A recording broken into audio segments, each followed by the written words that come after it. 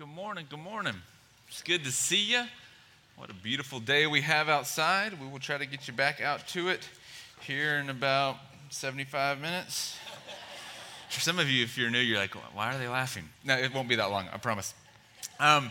So I don't know if you've ever had this experience where you are in the market for a new car or a new anything. It doesn't really matter what the new thing is, but once you kind of set your mind on what it is that you want, now you're like, all you see is that vehicle. Like it's everywhere. It's like, oh, I want a blue convertible. And the next thing you know, you're aware of how many blue convertibles exist out in the world. Okay, so this sermon series that we have been in for the last 2 weeks has been like the blue convertible in my world, because it feels like almost every conversation that I have had, not specifically with people who are a part of this church, but just in my life, every conversation seems to kind of revolve around this idea of breathing room. Coming back to some of the principles, some of the concepts that we've been talking about. And ultimately, it's an issue of capacity and it's an issue of margin. And so if you have missed the last couple of weeks or you would like us to jog your memory, this is what we have been saying about this idea of breathing room. We're talking about a very particular space. It's a space between our load and our limits. And for some of us, that space is really, really thin or non-existent at all. And for others of us, maybe there's a little bit more space there. But the presence of some space is what we would name is breathing room. And really, every week of this series, the point is going to be the same. So I'm just going to let you in on a little secret. We need more breathing room in our life in every category and in every area of our life. We need more space between our current load, our current pace, and our limits. We have maxed out our life on every single category. And we know this to be true. We feel this, especially this time of year. Life starts to get busier and busier. You look at your calendar and you just want to close it or close out the window because it just starts to stress you out when you think about all that you have coming up and all that you are trying to fit into what you already have. Like life just feels really, really stretched thin during this season.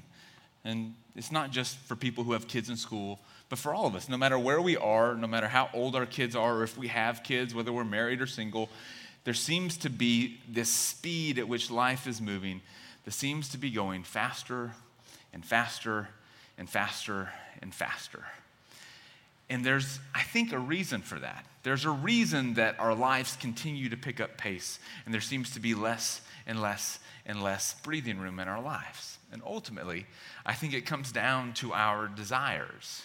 We were made to desire things, to want things, and then we spend our lives in pursuit of those desires. You want to make new friends. You want to have better relationships with your friends. You want your kids to do well in school. You want to do well in school. You want somebody to like you that doesn't like you, or you want lots of people to like you because that feels good, or you want your house to look different than it already looks, or you want a new house because the way that your current house looks, or you want to live in a different city because of this current city.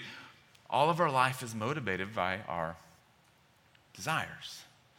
And you can pick a broad category, you can pick a really small category of your life. But what supplies most of your internal movement and motivation in your life is what you desire.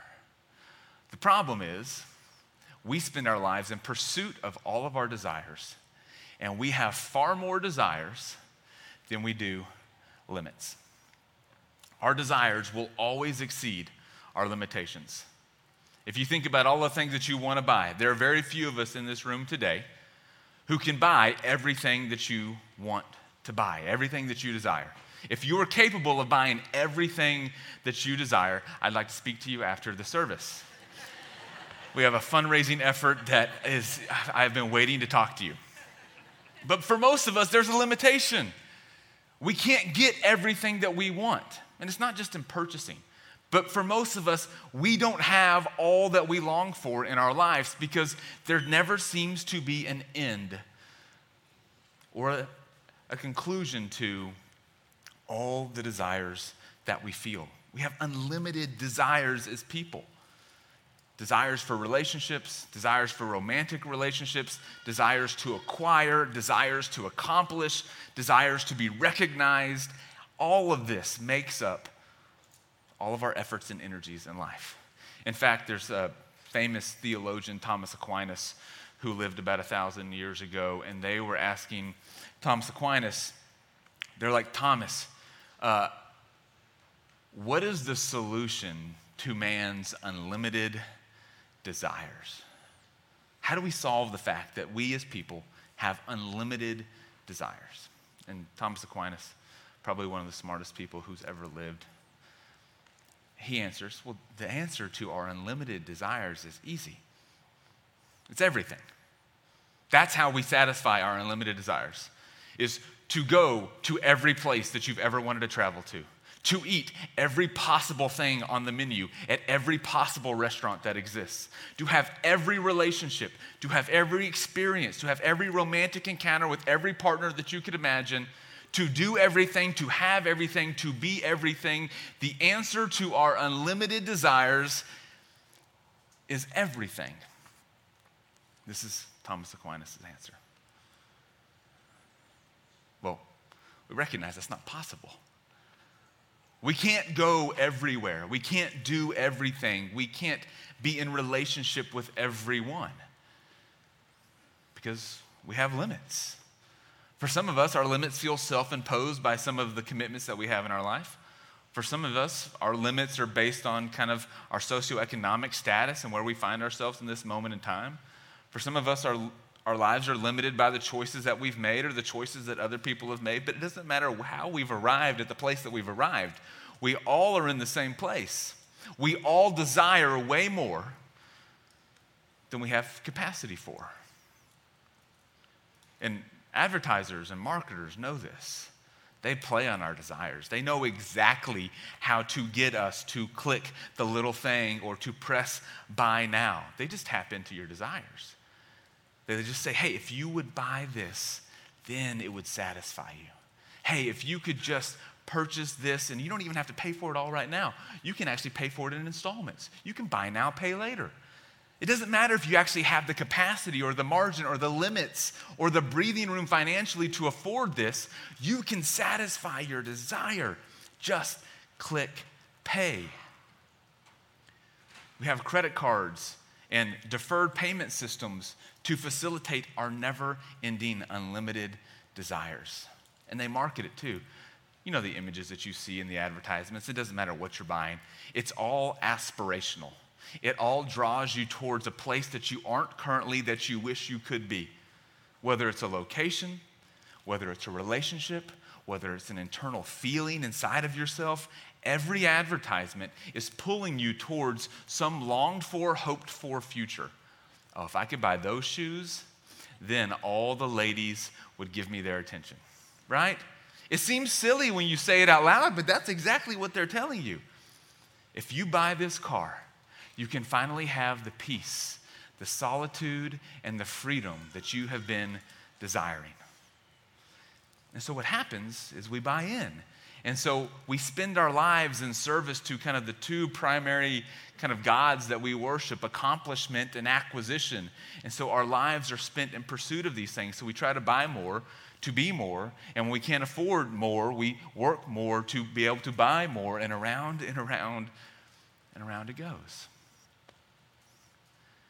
And what it's doing to us, though, this interaction between our unlimited desires and our finite limitations and resources, is it causes us to feel a never-ending sense of restlessness because we haven't arrived at the place that we want to arrive at.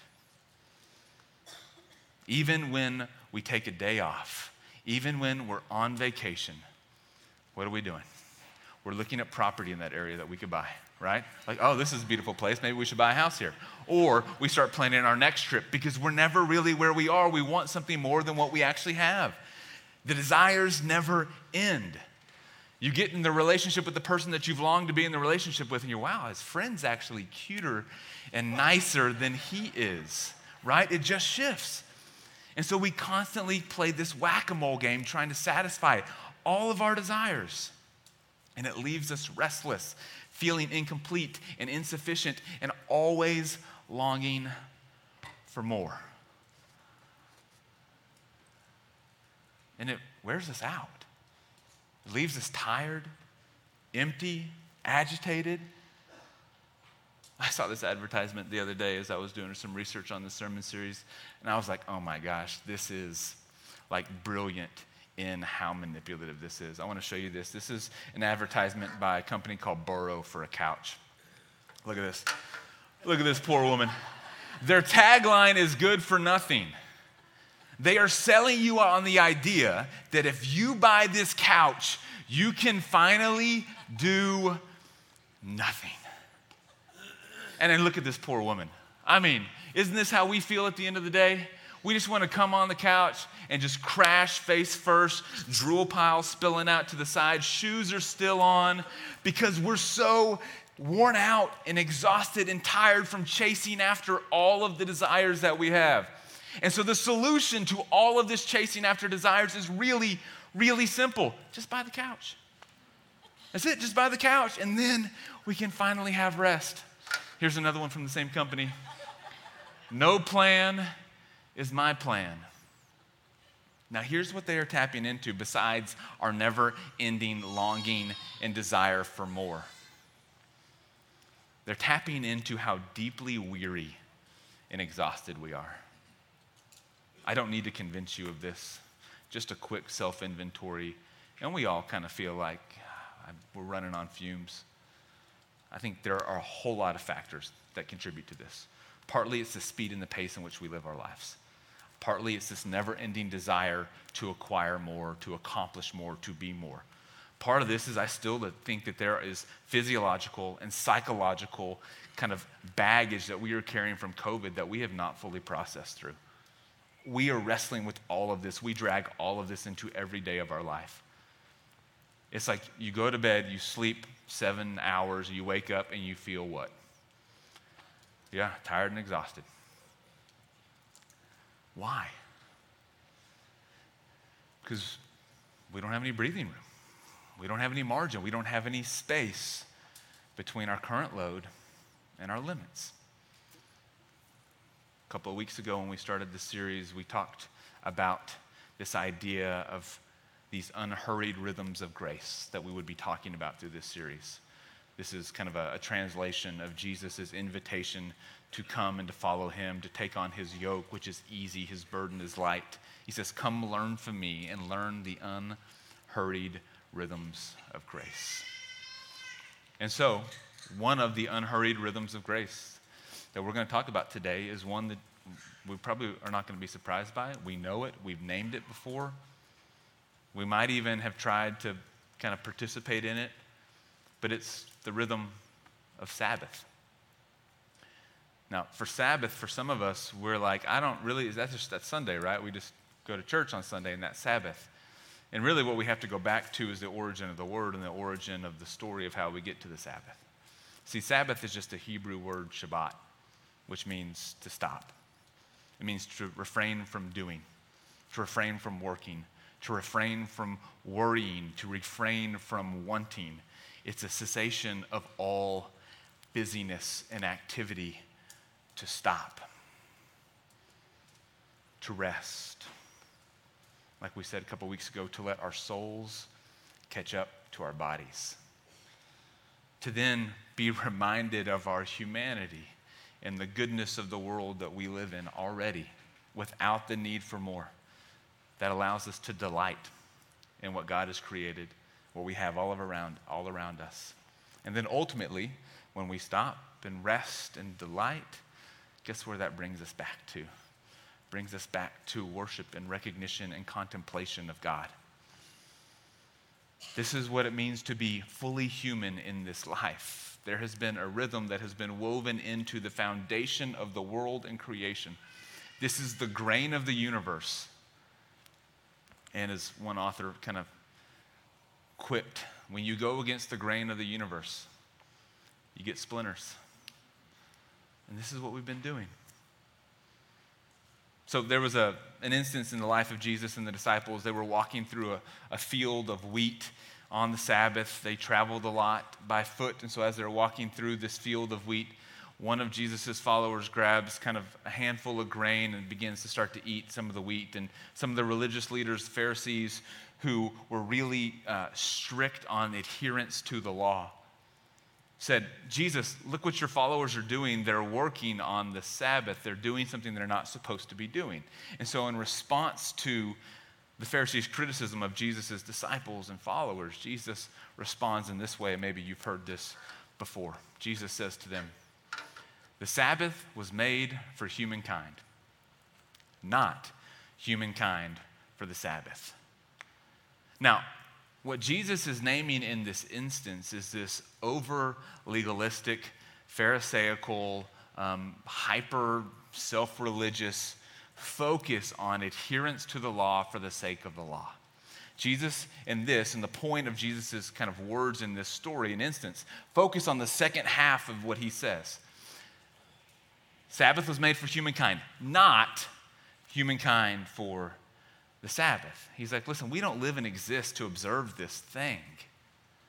This was the emphasis he was trying to create for the religious leaders at the time, because they didn't need help remembering to recognize, to honor, to celebrate the Sabbath. This was a part of their world, their rhythms, their customs, their religion.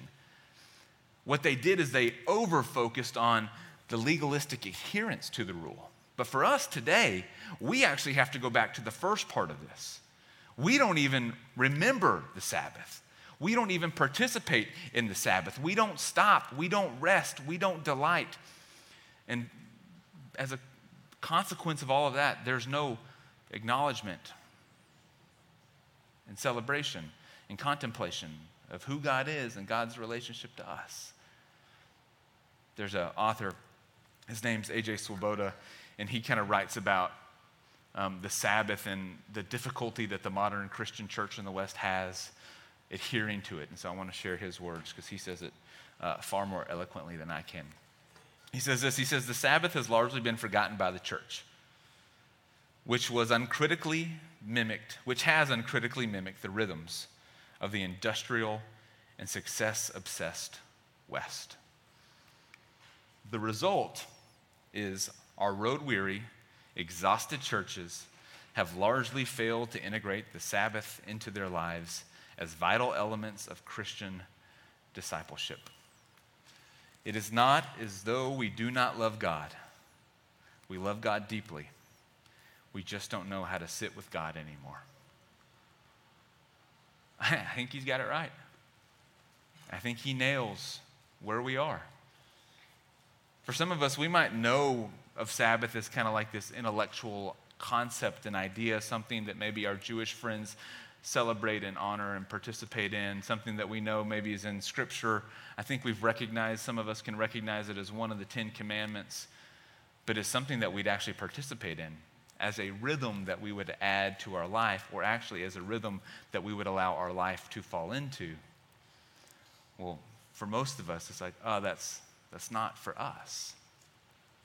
But I don't see anything in Jesus' life example or teaching that indicates to us that it's not something that we should participate in. He doesn't say, don't worry about that. He doesn't say, ignore the Sabbath. He doesn't dismiss or diminish the Sabbath in any way. No, every aspect of Jesus' life honors the rhythm of Sabbath. And so for us, why aren't we? AJ goes on to kind of finish out what he writes this way. He says, we've become perhaps the most emotionally exhausted, physiologically overworked, and spiritually malnourished people in history. Emotionally exhausted, physiologically overworked, and spiritually malnourished. We don't have to raise your hands. This applies to you.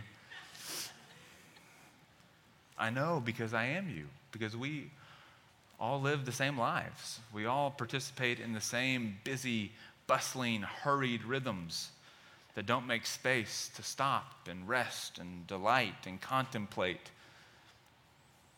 And in doing so, we miss out on so much of what God has intended for us.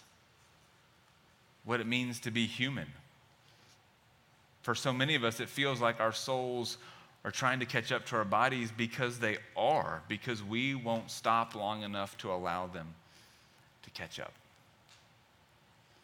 So let me just show you where this idea of Sabbath comes from and what it would look like for us to begin to live it out in our lives. So this idea of Sabbath, it's not new.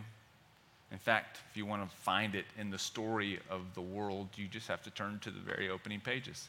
This comes to us out of the story of Genesis, the story of how God created the world and everything in it. This is what it says. This is Genesis 2. On the sixth day, God finished the work that he had done, and he rested on the seventh day from all of the work that he'd done. 6 days work, build, create the world, put all the animals in it, create mankind, put them in it. And then on the seventh day, after 6 days of working, the seventh day, God rests. And then it says, so God blessed the seventh day and made it holy, because on it, God rested from all the work that he had done in creation. God blessed the seventh day and made it holy, because on it, God rested from all of the work that he had done. Now, this idea of blessing a day seems maybe strange to us, but in the context of the larger story of Genesis, here's what happens. God creates the animals, and he blesses them. And he says, be fruitful and multiply. And then God creates humankind, and he blesses them. And he says, be fruitful and multiply. And then God creates the Sabbath, and he blesses it. And so in the same way, the Sabbath exists to allow us to be fruitful and multiply. It doesn't just mean procreation, but it means to live into the abundance that life has to offer. God instills in a day the same commands that God instills in humankind and all of the animals. There is a purpose and a significance to this day that allows flourishing to happen, that allows life to happen. And I know that you're sitting there thinking, well, Stephen, that's good and all. That sounds great. Go, Jesus. This isn't possible in my life. I've got 3 kids at home, all under the age of 12. No chance we're Sabbathing. Or, Stephen, if you knew how busy I was at work right now, and you knew the deadlines that we had coming up, and you knew how large this project was, this project could make the next 5 years of my career. If you understood the details and the circumstances of my life, you know, not possible. Stephen, if you knew that I was caring for my ailing parent and the continual needs that they have and the care that's required to support them in their life, you'd understand that this is not possible. And I get that we all have a series of circumstances in our lives that make it feel like Sabbath isn't possible. I get it. I have the same limitations on my time, my schedule, based on my commitments. But I don't think God made a mistake. I don't think God got this wrong, and I don't think God intended this to just exist for a moment in time for a small group of people who don't understand what it's like to live in the modern world. We are ignoring this at our own peril. The exhaustion, the cynicism, the irritability, all of the things that we carry through our day-to-day lives, the ways that it doesn't feel like we're living into our fullest, best, healthiest selves, perhaps it's because we're not honoring the Sabbath, because we're not stopping, and we're not resting, and we're not delighting in all that God has made. We have convinced ourselves that we have to continue to do more and more and more. And so I get that this would be the hardest shift and pivot for your life. I get it. It is for me and my family as well. This is hard. This is hard to do. It is hard to make time. It is hard to set boundaries. It is hard to protect it. Not because all of the other stuff in our life is bad. That's not it at all. It's because all that stuff is good. And so it's so easy to say yes to the good stuff in our life. All of the commitments that we're making seem like they support and serve us to help us get to where we want. They satisfy all of our desires. And so the more that we can acquire and the more that we can accomplish, the better our life's going to be. And in a lot of ways, that's true, with the exception of when it costs us to ignore and blow through a day of Sabbath and a day of rest. Because here's what happens when you begin to live into this. When you begin to live into a day where you slow down and you stop and you refrain, you start to realize that all of the desires that you have, one, will never be satisfied. But two, it gives you a chance to stop participating in them. And you realize that you actually have enough. You ever had the experience where you're maybe at a buffet or maybe, someone's taking you to a sushi lunch or dinner, and so you just kind of go into town on all that they're bringing in front of you, and the speed at which you're eating feels like I could just continue to eat and eat and eat and eat and eat, and you just continue to shovel things in and shovel things in. Maybe this is just me. I'm getting a lot of blank stares right now. And then you stop eating and you realize how sick and full you feel because you've eaten without rhythm. You've eaten without space. You've just consumed and consumed and consumed. Maybe it's not food for you. Maybe it's your credit card. You just had one of those days and you just went to town and it felt so good and you just kept clicking buy, and you'd fill those shopping carts and then one-click shopping, and you'd fill the next shopping cart on the next site or the next page, or Instagram just had you pegged that day, and so everything that you saw on Instagram, you're like, oh, this is me too. Here we go again. Over and over and over, and then you get the credit card bill, and you're like, oh, what did I do? There's no rhythm. But when you pace yourself, when you allow for a rhythm, when you allow for space, when you allow for a time, what you recognize is that it's easy to recognize when you've had enough. Like, that's enough. Walk into your closet on a good day, slept well, feel emotionally healthy, regulated, everything was good in the household, and you walk in and you go, yeah, I got enough. I don't actually need anything else. Enough comes from a place of contentment. More comes from a place of desire and scarcity and insecurity. And we never get to a place of enough and contentment when we continue to live in this perpetual desire-fueled more. God recognizes this. This is why this is one of the commandments that God gives to the people of Israel. Observe the Sabbath. Keep it holy. Why? Because it's our tendency to ignore it. It's our tendency to allow ourselves to get sucked in to the whirlpool of never-ending acquisition and accomplishment.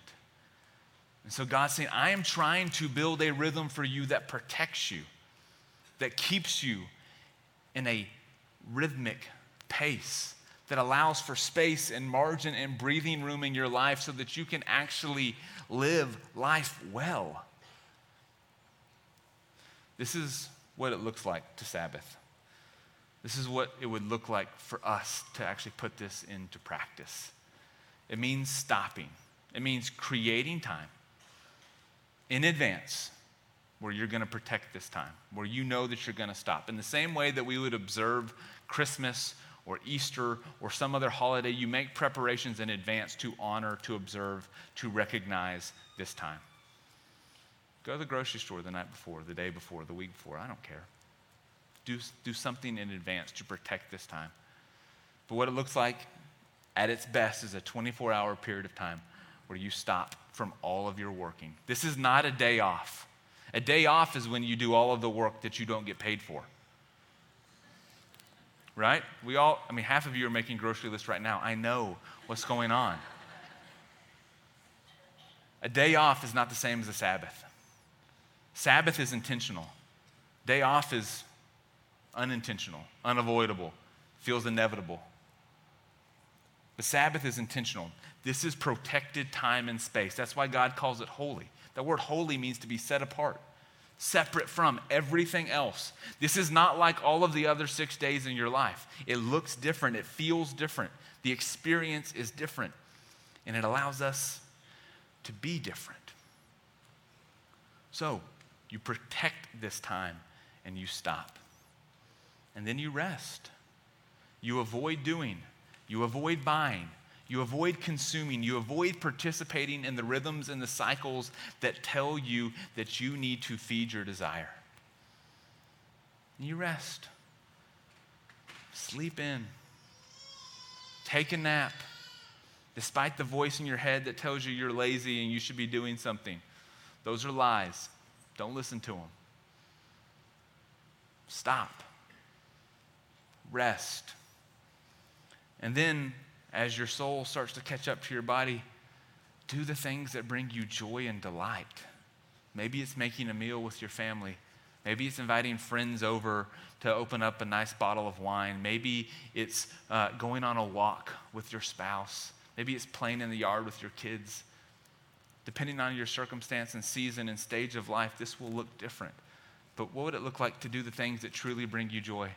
Maybe it's sitting outside and playing with the dog or building Legos. Whatever it is that sparks your joy and your delight, that's what the Sabbath is for.